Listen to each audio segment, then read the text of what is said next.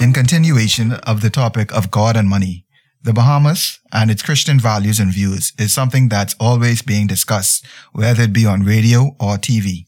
We would like to continue on that topic to find out what God has to say about debt and how we can manage our finances. We will take a look today at the topic of God and money and its relation on debt and what God has to say about making sure that either you have too much money in debt or you want to continue borrowing. What does God have to say about that? Good day, everyone. Welcome to another exciting episode of CFAL Talks. I am Senior Financial Literacy Coach Richard Pinder, along with Senior Financial Literacy Coach Shanice Taylor. Join us today as we discuss a significant topic of God and money.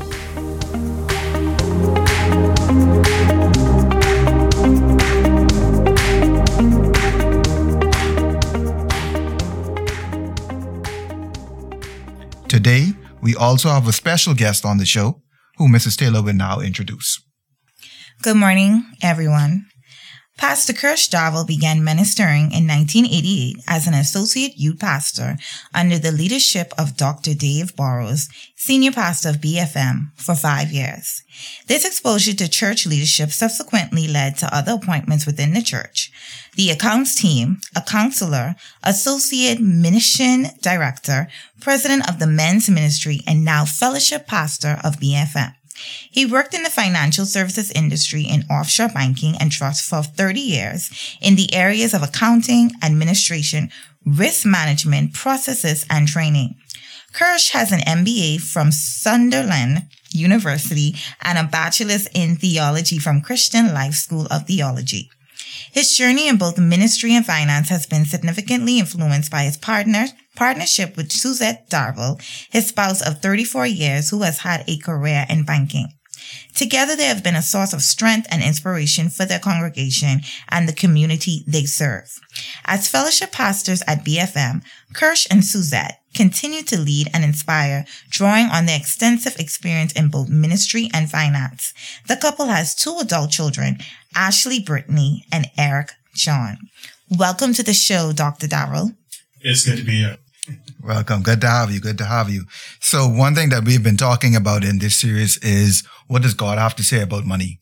As we all know, the Bible, we always say in church that the Bible has every answer that you could ever want for any problem that you have, any problem you face. And we didn't want it to make it too, of course, scriptural, but we did want to give the Bahamian people an opportunity to see that there are answers to the problems they are facing. And so some of the things that we talk about today is what does God have to say about money? What does God have to say about debt? What does God have to say being rich versus being poor? And why the mindset of the Bahamian people is something that we can look at as well. And so the first thing that we want to talk about is what are some of the references from the Bible on money and how we should manage it? You know, when I think about the first thing I think about when I think about money is going all the way back to the book of Genesis. So from the very beginning, we see in the book of Genesis, chapter 1, verse 28, we see where it says God blessed them, meaning mankind. He blessed them. And he said to them, be fruitful and multiply. So here is God. This is God now talking about being fruitful, and multiplying. So God in his own creation wanted mankind to excel. And he wanted us to be innovative. He wanted us to be creative. And the verse goes on to say, fill the earth and subdue it. In other words, bring it under control. So when you talk about finances, a lot of times we have to subdue it. We have to make sure that we are using it for the exact purpose it's supposed to. And so money, to me, also is a tool. It's an instrument to be used. So you study business and, business tells you that money is one of those instruments. It is a tool to be used in order to gain something. And so in life, I believe when God was saying in Genesis, as he says, have dominion over the fish of the sea, the birds of the air, and every living thing, we have to have control over the stuff in our lives. And a lot of times when people don't have control, they'll find themselves getting in trouble. So the first thing God says, increase, multiply. In other words, people think, God doesn't want me to have things. But why is he talking in the book of Genesis? In the very first chapter, we call the book of Genesis the book of beginnings.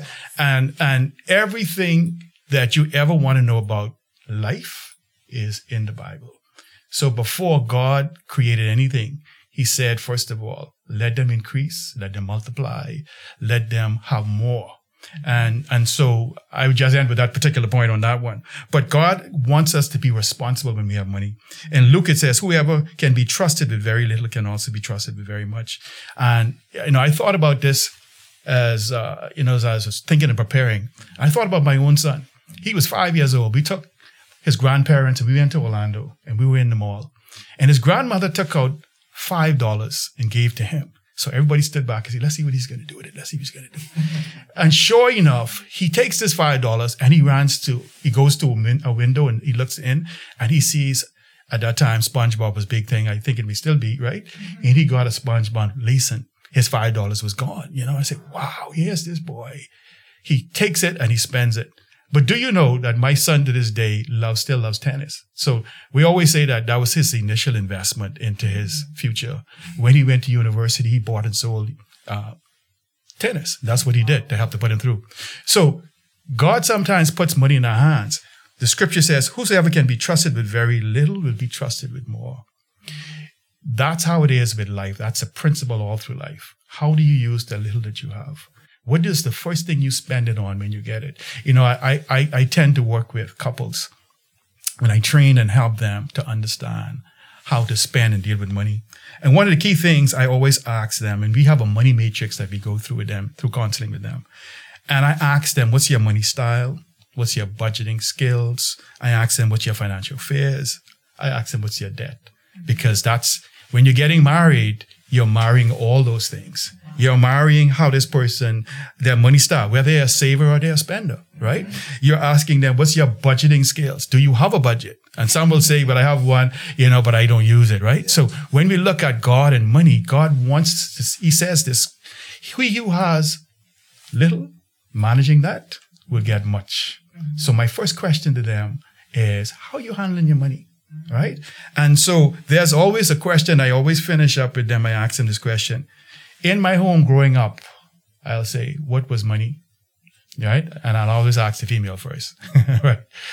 I would say, what was money growing up? Put it in one word or two. And people would tell you from their history just what money meant to them. So they will say, money in our home growing up was scarce, or we didn't have any problem with money. Money was always there, And it tells you the mindset that they're going to enter into marriage with. It goes all the way back. How we manage it, how we're going to take it, what it's going to do. And so people would make that statement, and I know then how to help them. And you ask them a question about your financial fears. So what's the fear that you have, right? And people would say, well, the lack of influence, or they may say the lack of security, or they may also say the lack of respect. If I don't have money, I may not be respected in this relationship. I can't have a say on what we do. And the fourth thing they might say is not realizing my dreams. So if I don't have money, how am I going to realize the dreams, my hopes, the things that I want to achieve in life? So money really goes all the way back to the beginning. God established a principle. He says, I want you to increase. I want you to multiply. Yeah. And I mean, you gave us so much nuggets in there, so many things, yeah. But I'll let Marcella go ahead. You started out. Agreed. What stood out to me was how he gave the example about his son. Yes. And that's amazing. What does a person do when you give them money? The first thing that they do when you give them money. And that goes back to us and talking about finance and budgeting and saving. Right. What is one of the first things you do when you get your salary? Mm-hmm. We try to encourage people to, think about savings first. Right. It's like you said, it's the mindset. Right. And that's very remarkable when you think about it. The first thing you do with money when you get it. Right. And that's the question I'll ask a couple as well, right? When you get paid, when you and money part, where does it go? Where does it go, right? Some people say, well, it goes to get my hair done. Some people say, well, it goes to food. Oh, we like to go, we like to eat, So what and what you're trying to determine is what's your part and why you may not have money. Mm-hmm. Where does it go? And that kind of ties into what I found important in that was understanding the type of person you are. Yes. I think from a cultural standpoint, a lot of Bahamians don't understand the type of person they are in terms of how they manage money, and how even their upbringing or how they were taught money, how it affects them as they are adults. One of the things that we find is you talk about understanding the type, whether you're a spender, whether you're a saver.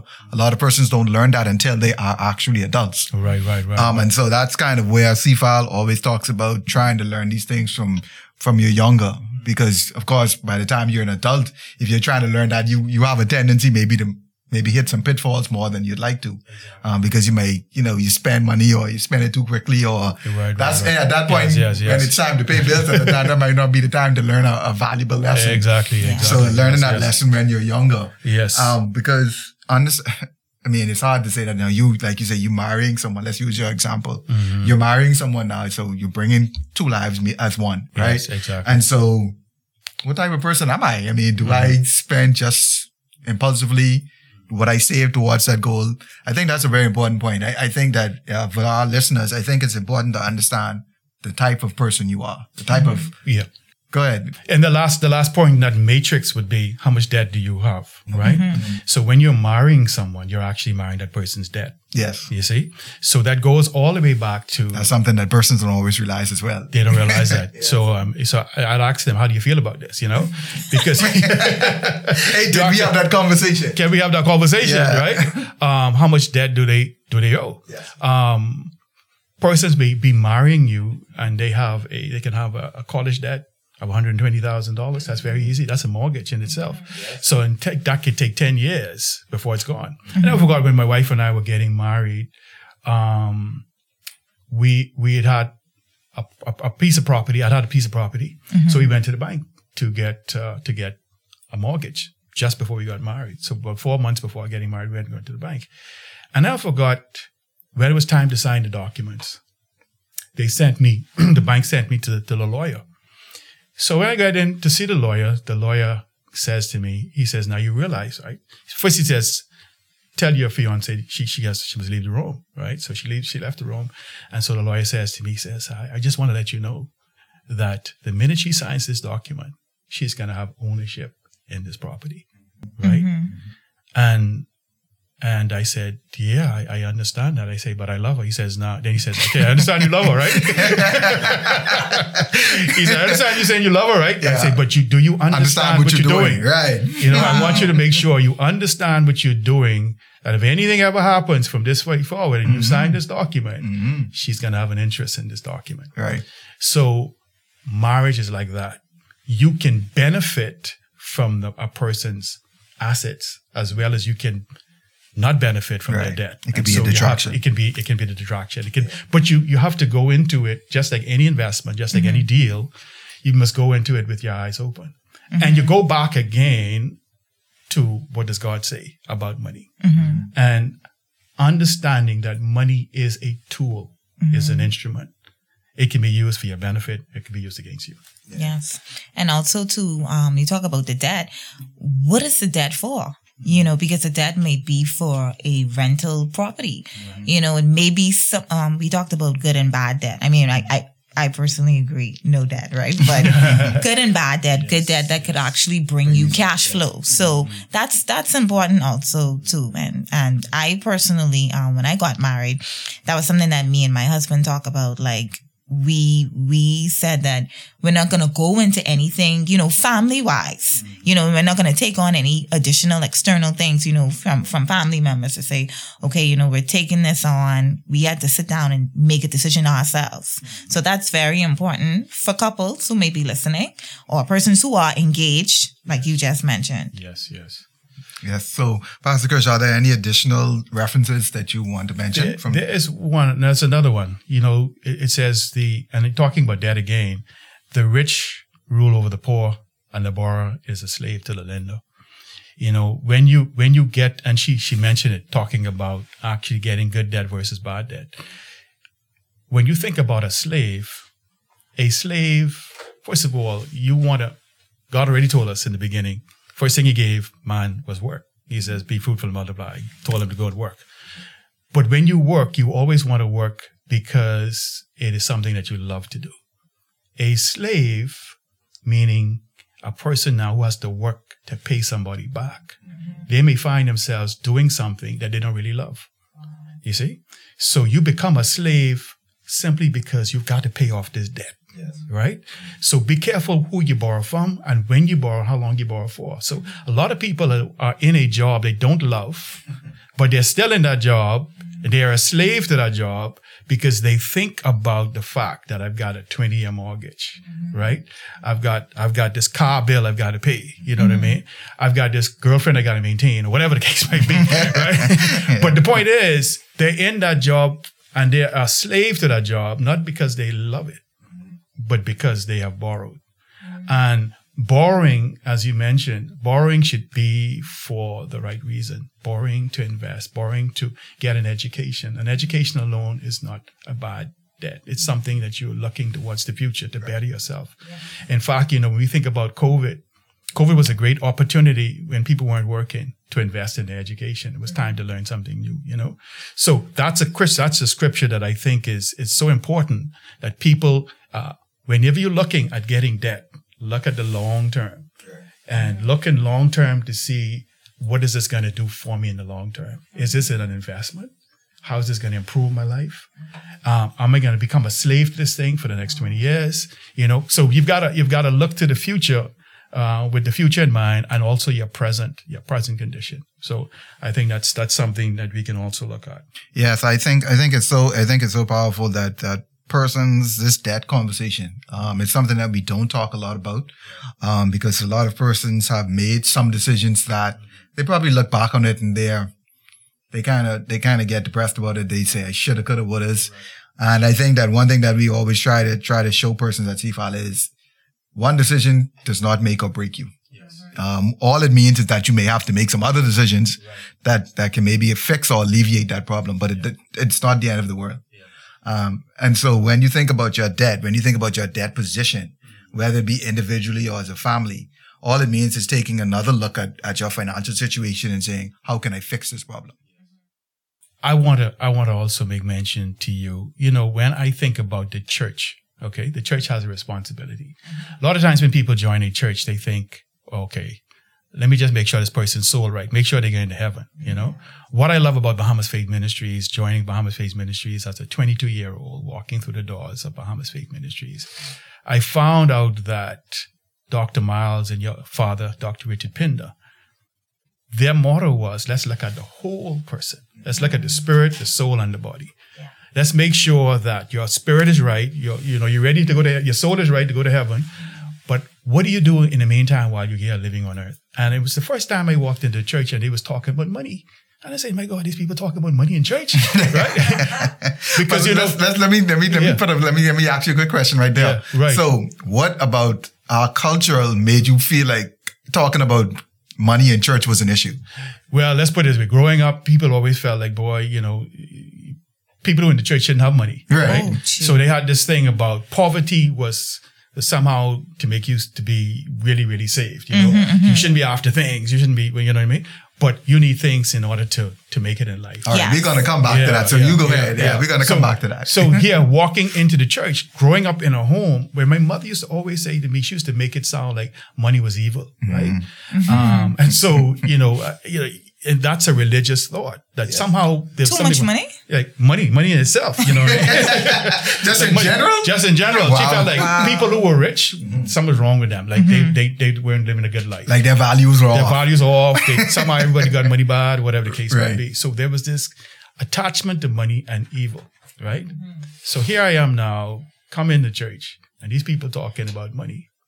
But they were talking about money as a tool, as an instrument. How are we going to work together? Mm-hmm. In the book of Acts, it talks about benevolent, how in Acts chapter 4, I think it's verse 4, it talks about how people had all things in common. They were able to give to one another. Those who didn't have were able to get from those who did have. And they created this environment of money was for us to use as a tool. In fact, when I joined Bahamas Faith Ministries, they never used to take up no offering or no tithes. They didn't do that. Mm-hmm. Now they told you can give, but they never passed a bucket. There was never this, but they will tell you if you wanted to give, you can give. And they had the the places with the seed boxes in the corners. And they'll tell you could give. If you so wish to give, they'll tell you it's give. Good to give to God. And they told you to give your 10% and you're giving it to God. But it was never about the money that they needed it in order. And first of all, there was nobody working at the church. 2 persons working at the church. So they had to maintain them. The money was to take care of the electricity and the air conditioning that we were always enjoying and comfortable being in there. That's what they were promoting it. Okay. But their idea was money was not evil, money was a tool. They started teaching me this principle. Pastor Miles at the time was speaking from the book of Proverbs. And he says this, first plant your field, then build your barn. Or another one would say, build your business first before you build your house. Right? So the idea was always look at income earning to sustain you. Before you think about building a house, see a house, I learned that a house was maintenance. Yeah. A house would never give to you. Right. A house would always demand to take from you. It always takes from you. But if you have an income earning, you have an income or you have a business, the business will be able to take care of that which takes from you, which is a house. So my mindset was always, how do I now go out and get something that's going to take care of me? And the idea was to get income earning property. And that's what I did. I learned that in church. I didn't learn that from my mother at home or my father, right? I learned that in church. Always look for building a business first and then go and get yourself in a long-term debt because you got to look at who's going to pay for that. Yes. So having an apartment made sense to me. I learned that in church, man. Could you imagine that in church? At least you were open to it because even having this conversation, you know, you want to stay clear of certain questions, you know, because in our society, you know, there's connotations, you know, connected to church and money. We don't want to go there, but at least you were open. You had the mindset to say, you know what they're teaching, this makes sense. Yes. You know, some people, like you said, if you're not telling me about my soul or to help me be a better Christian, if you start getting into money, people just automatically just shut down because they think you're trying to take money from me. Exactly. Yeah. So the great thing about it was Pastor Miles wasn't earning a salary. Your father was earning it. They had their own jobs. Wow. At the time, they were working in social services. Your father worked in social services. Pastor Miles he was a teacher in Ministry of Education. In fact, I can give you a story. One day, he and I was driving along, and he was working at the Ministry of Education. And at that time, he wanted to go full-time because the ministry then was demanding so much of him. He wanted to leave to go full-time in the ministry. Well, the Prime Minister of the country at the time, told him he can't leave. Okay, the Prime Minister of the country created a job opportunity for him in the Churchill building where I worked. And so one day, he and I were driving together and we were passing the Churchill building.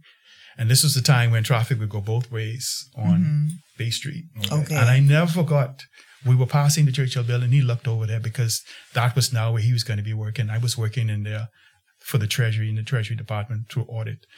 And he looked over there and he said, you know, I want to go into full-time ministry. He says, but I don't want the people to believe that they made me rich. This was his thought. This was his thought. He was still holding on to this job to help him to get to the place where he wanted to be. His thing was, I don't want the people to say they made me rich. Do you know that Dr. Miles Monroe, when he began ministry, I think maybe 10 years, if that much, the church paid him. The minute he was able to sustain himself through the fact that he was a motivational speaker out there, he had written books and he was making money. The minute that happened, he told the church, do not pay me a dime. Do not pay me a dime. Wow. Not 1 cent. Why?